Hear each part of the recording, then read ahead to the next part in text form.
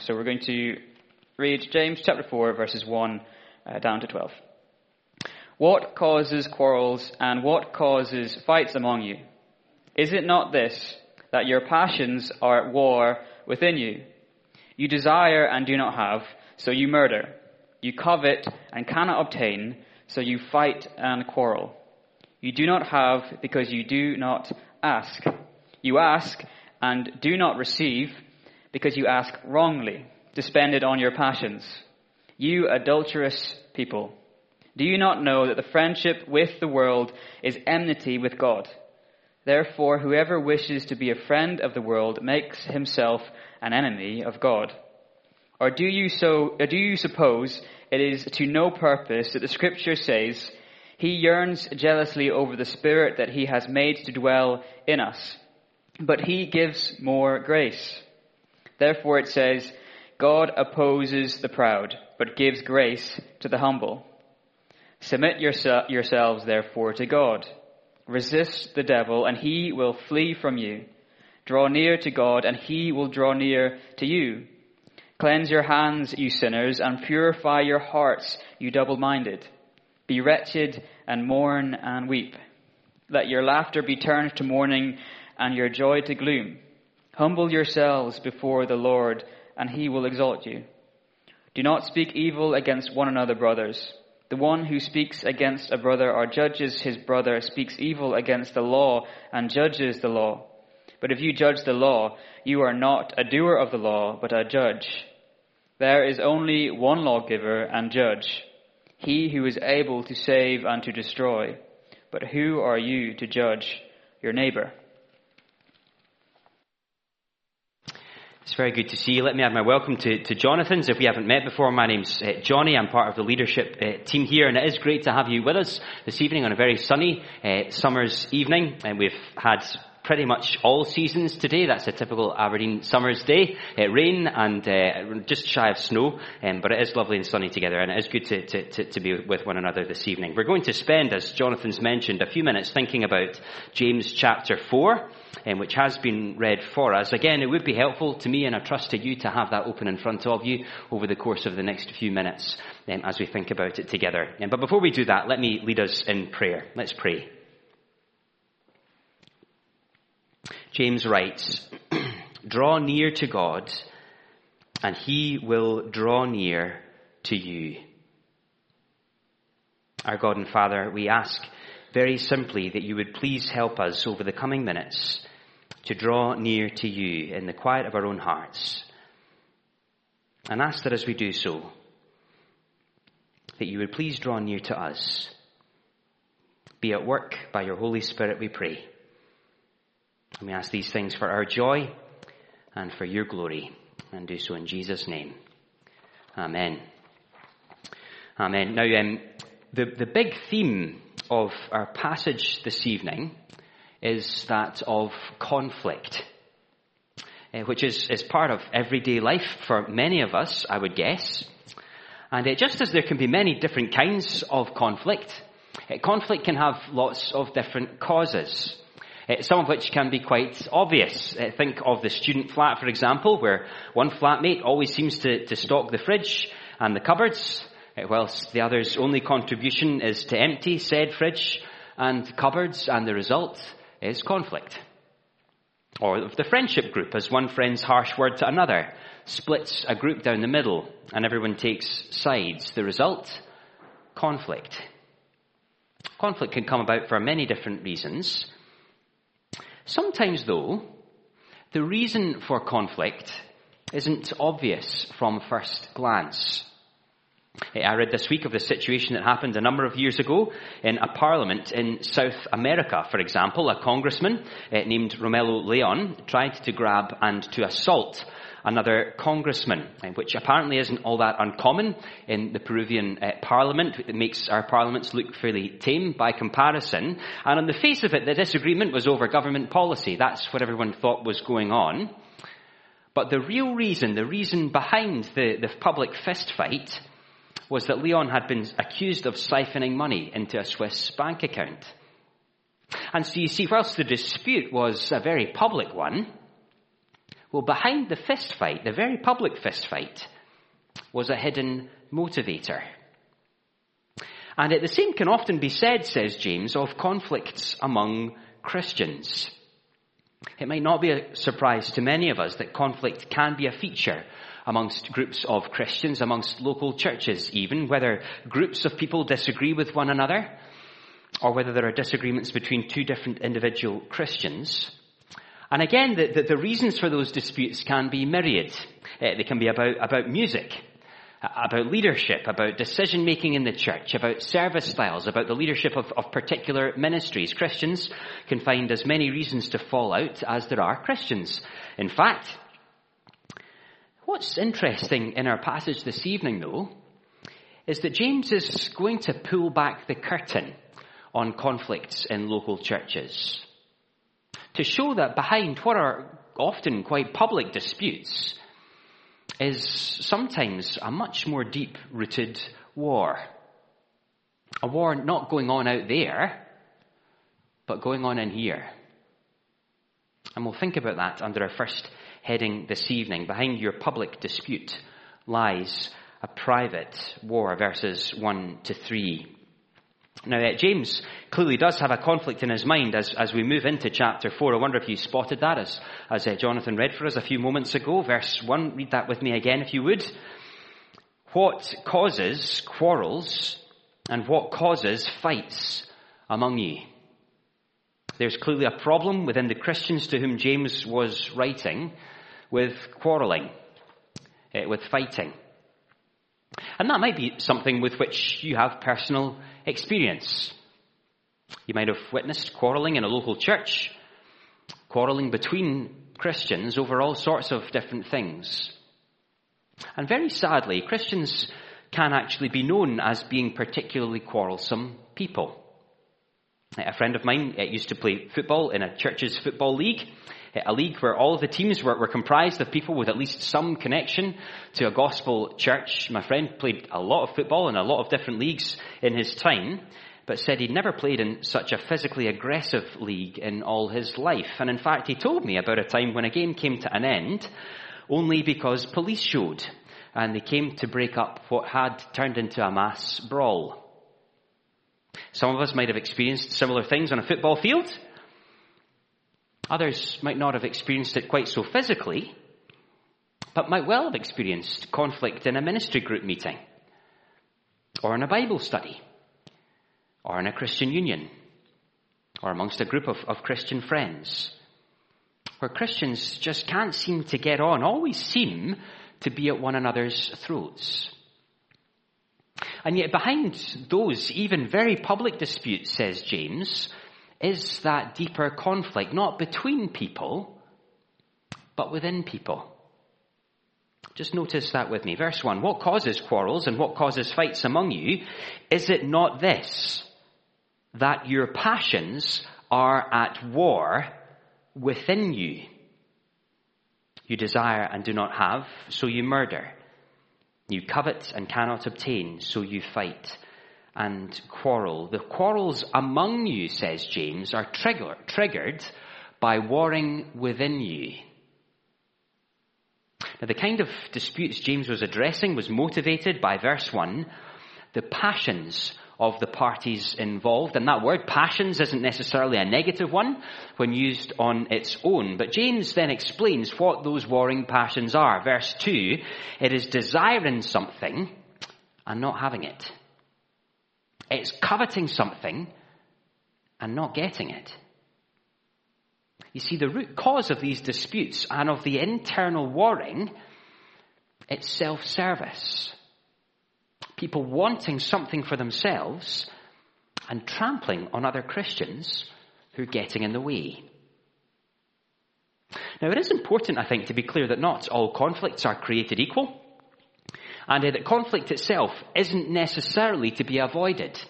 I think I mentioned a few Sunday mornings ago, a friend of mine who led a church through a split over what the Bible teaches about human rebellion and sin against God. He and others who were with him were sticking with the apostles' teaching, and the others who were leaving wanted to sort of shift the goalposts on what the Bible says.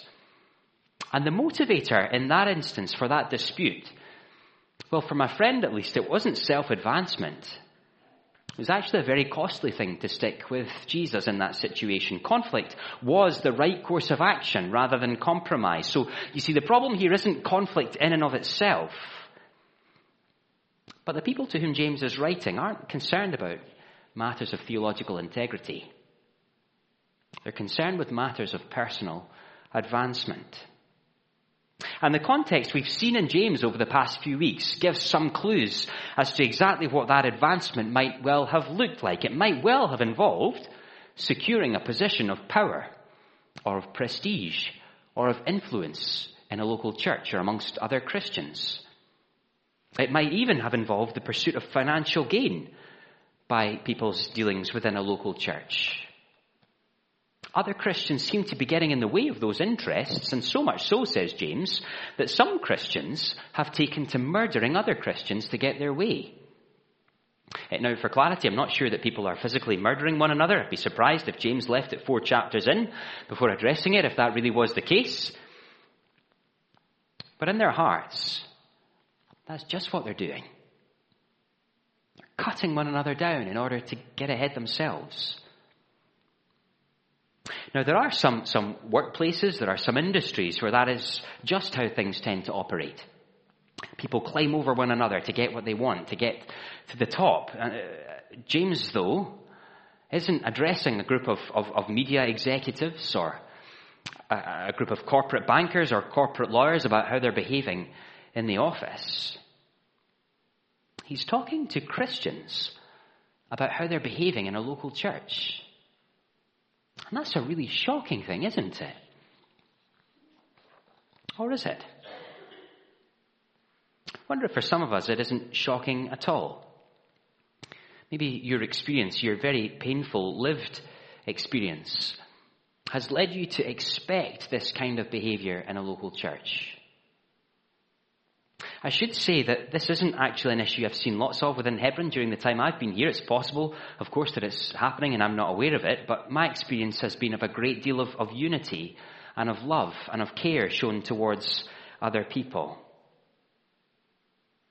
And yet even then, the fact that James goes after not the outward dysfunction, not the sort of public fighting itself, but the inner conflict, means that even if we aren't at one another's throats as a church family, and praise God for that, well, we might still be in James's firing line. Because even if I'm not overtly quarrelsome, well, it is worth reflecting on whether any of the root causes are there in my heart. Whether I am motivated by personal gain, even when it comes to my dealings with my brothers and sisters as a Christian. And the reason I think that that's particularly important is that James isn't necessarily warning about the consequences of this kind of fighting and quarrelling. He could do that, couldn't he? He could say, don't you know how damaging it is to the reputation of the local church and ultimately to the God that church represents when you fight with each other as Christians? He could say, don't you know the damage you do to other Christians when you fight with one another? Both of which would be legitimate points to make, but those aren't the reason James gives for avoiding this inner war, at least not here. You see, we see the war behind the war so far. Well, says James, there is, wait for it, a war behind the war, behind the war. By entertaining disputes with your brothers and sisters, you're actually pitting yourself against a much more formidable enemy. And we see that under our second heading this evening. By fighting against your brothers, you pit yourself against a more powerful opponent, verses 4 and 5. Now, at the 28th of June, 1914, is seen as a pivotal moment in world history. If you aren't aware of what happened on that date, it's the date on which Archduke Franz Ferdinand, the heir to the Austro-Hungarian throne, was assassinated. Austria-Hungary declared war on Serbia, who'd backed that assassination, in retaliation. And at the outset, it looked like Austria-Hungary had sort of committed themselves to a localized conflict in southeast Europe. But it transpired it was anything but localized. Russia's support of Serbia brought Russia and then France into the conflict. Germany then declared war on Russia and France, and British fears of German domination in Europe brought Britain and its empire into the war too. And so what looked at the outset like one relatively small party picking a fight with another relatively small party, well, it ended up turning into a much grander conflict than that. It ended up being what we now call the First World War. Austria-Hungary had really pitted themselves not just against Serbia, but against a much, much bigger enemy. And as we read on through James chapter 4, we see that the same can be said of the quarrelling Christian. James has shown us that beneath their public conflict there was a hidden internal war, but there is another conflict going on even beneath that one. Beneath their warring passion, says James, quarrellers are waging war with the Creator God. Verse 4, you adulterous people, do you not know that friendship with the world is enmity with God? Therefore, whoever wishes to be a friend of the world makes himself an enemy of God. Notice there the conflict language, enmity with God. What does that mean? Well, antagonism, hostility, hatred. Notice how he ends it. You make yourself an enemy of God.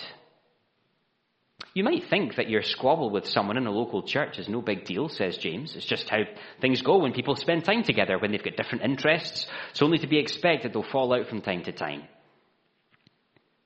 James is much less blasé about the whole thing. You're initiating a war, not just with your brother and sister, but with the Creator God. And that does raise the stakes somewhat, doesn't it? Now, to be clear, James isn't saying that if you're a quarrelling Christian, that you're on the wrong side of the argument and that God is standing with the other person somehow, that they're on the right side of things. Because you see, it's quite possible that both parties to a dispute are in the wrong. Both are seeking their own interests, and both are therefore pitting themselves against a much more powerful adversary than one another. Because by pursuing selfish gain, you set yourself against God. And that is a fairly terrifying image, isn't it? For the sniping comment behind another Christian's back, or the quiet manoeuvring to try and oust someone from a particular friendship circle, it looks small fry. James says it's anything but. Would we not think twice before tearing down a Christian brother or sister, before clambering over them for our own advantage, if we knew that by doing so, we were setting ourselves against the Creator of the universe? And actually, I wonder if you noticed that warfare isn't the only image James uses to convey how serious the issue is. Wars are brutal and are painful kinds of conflict. And yet there are few conflicts more painful than those which involve loved ones. The fault line through an entire family as they dispute the terms of a loved one's will. Or perhaps more painfully still, the conflict that erupts in a marriage as one spouse is found to have been unfaithful to another. Well, that's the image that James weaves into verses 4 and 5. I wonder if you spotted that. Verse 4, you adulterous people. I'll read on to verse 5. Do you suppose it is to no purpose that the scripture says, he yearns jealously over the Spirit he has made to dwell in us? See, this self-service is such a big issue, says James, not only because we're setting ourselves against God, if that wasn't enough, but because we're two-timing him.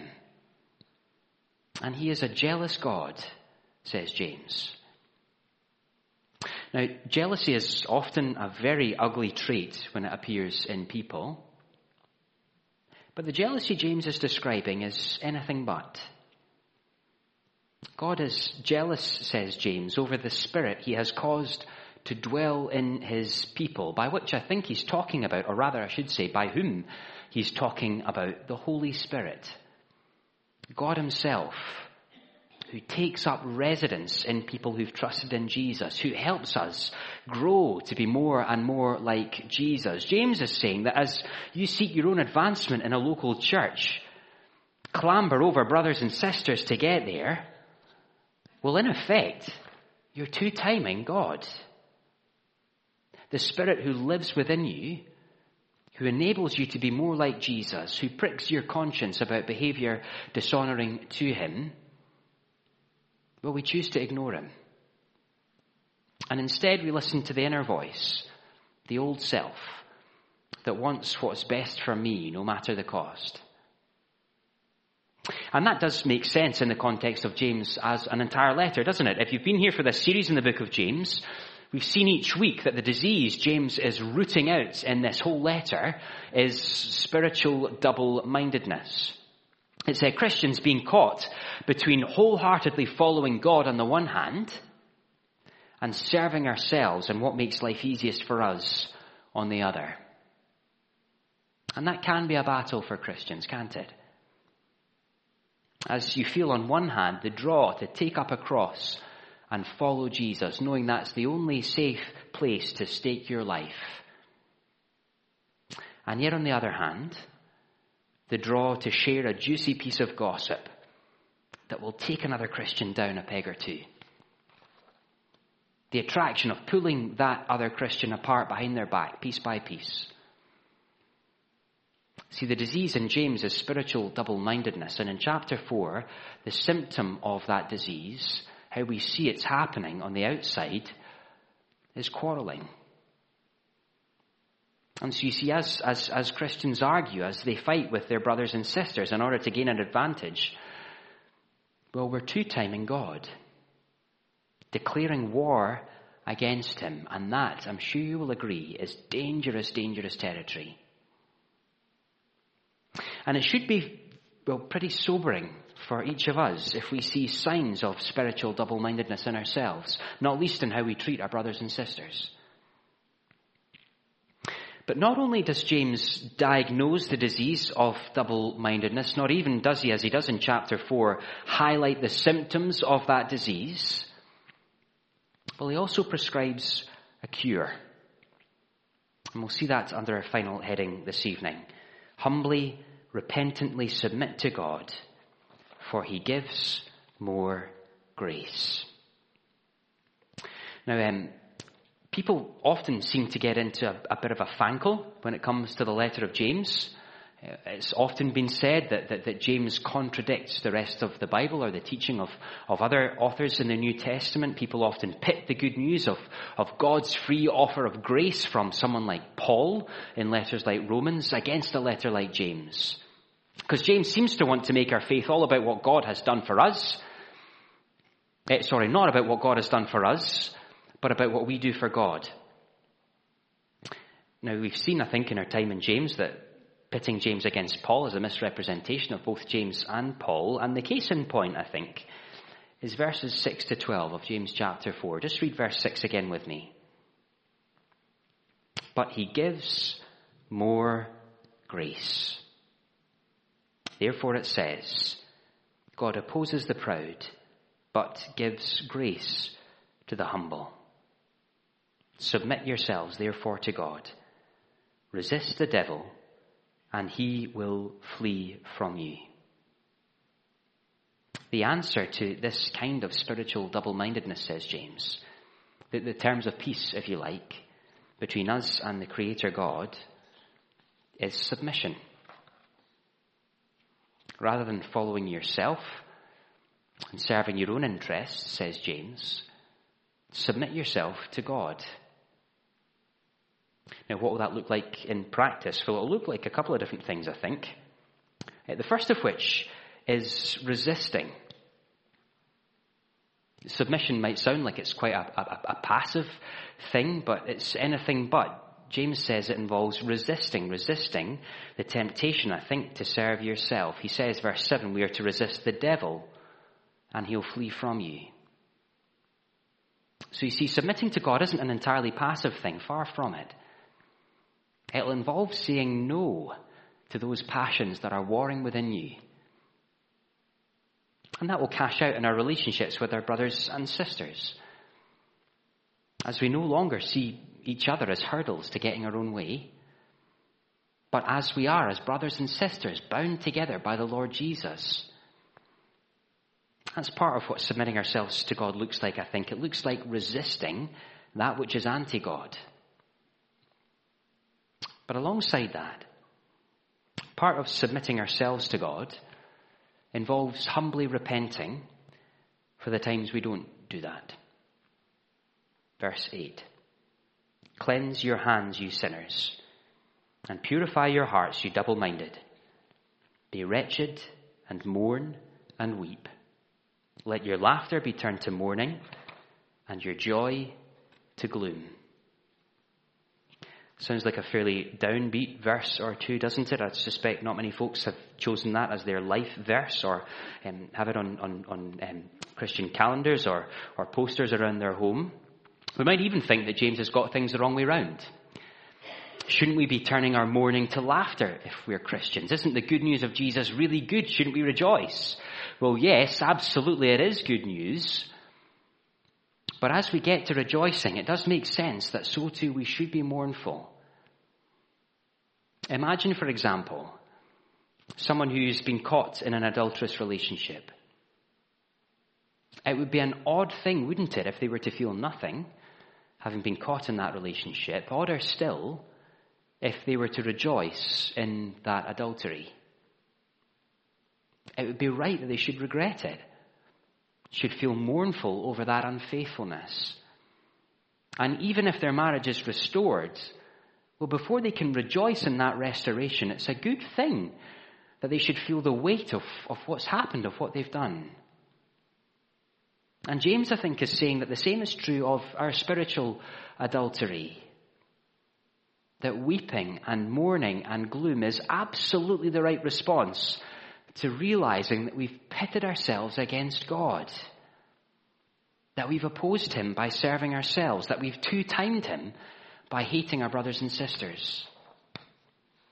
And that's why I mentioned earlier that before we apply this passage to church family as a whole, I think, we are right to apply it to ourselves. As we reflect on our own hearts, the flashes of self-service that may well lurk in the shadows, the times we prioritize our own interests over those of our brothers and sisters, when we've seen people as being mere hurdles to getting our own way. We are right to weep over that, to mourn over that, to regret it deeply. That should cause us grief. But even as we mourn, we need not despair. There is a wonderful note of hope for all of us, no matter how double-minded we might have been as Christians. As we weep over our sin, as we submit ourselves to God, verse 6, he gives more grace. Isn't that a wonderful verse? If you remember anything into this coming week, remember those 4 words. He gives more grace. It is a wonderful promise that the God whom we have offended, against whom we've pitted ourselves, calls us to submit to him, to mourn over our rebellion against him, to ask for his mercy. And as we do so, he says, he gives more grace. Now, perhaps you're here this evening and wouldn't describe yourself as being a Christian. And if that is you, then you are most welcome. Let me just acknowledge that this might have sounded like a lot of housekeeping this evening, of Christians thinking about how we can better get our act together. But I do hope that it's at least intrigued you that Christians would want to get our house in order when it comes to quarrelling and fighting. Because to look on the Christian church from afar, you might well think that infighting and that quarrelling is just what Christians tend to be like. Perhaps you haven't looked on it from afar, in fact. Maybe you've seen others hurt by that kind of behaviour before. Maybe you've been hurt yourself. and have it in your mind that you could never be a Christian if being a Christian looks like them. Well, if that is you, can I please just say, don't let our failures put you off. Self-service and infighting is not what God intends for his church. Hopefully you've seen that this evening. He longs for Christians to humbly, repentantly submit to him, to love one another more and more. And I would be so bold as to say he calls you to submit to him too, and to receive the grace which we do all so need. So rather than brushing him off because of what you might have witnessed or experienced amongst his people, can I encourage you to find out more about him? Listen to what he says about who he is, about who you are, and about how you can know him. It's the most important news you will ever hear, and it does demand a response. And if you are a clear Christian, this passage does have a sharp application to us too, I think. As I've mentioned before, this isn't something that I think is particularly obvious or evident amongst our church family here at Hebron, and we ought to be thankful for that and pray that that would remain the case.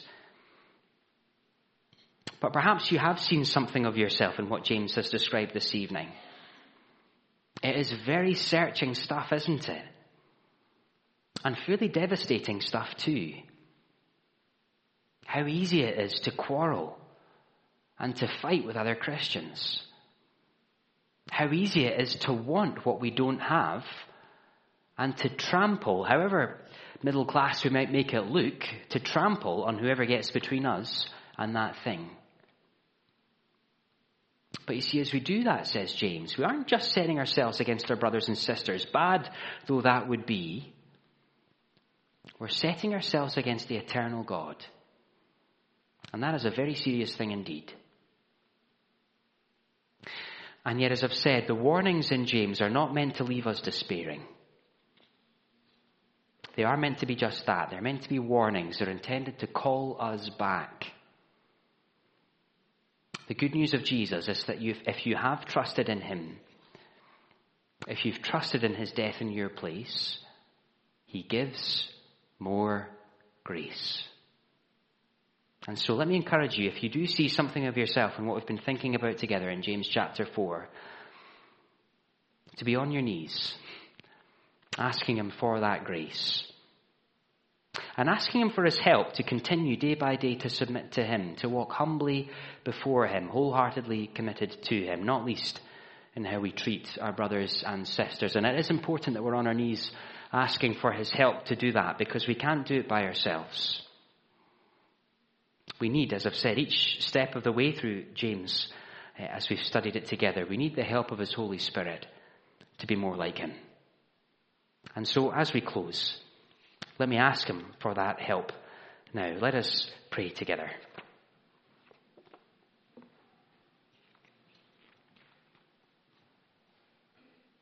Our God and Father, we do thank you and praise you for the truths of the letter of James.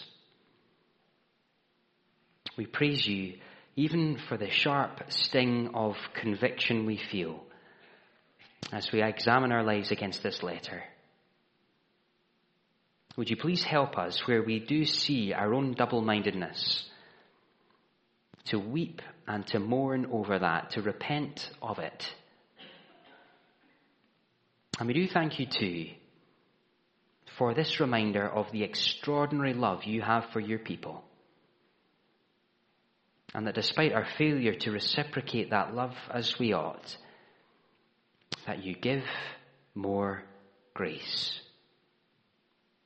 And so we ask this evening, Lord, that you would please give us hearts that are singly devoted to you, absolutely submitted to you in every possible way, not least in how we love one another. And we ask all of these things in Jesus' name and for his sake. Amen.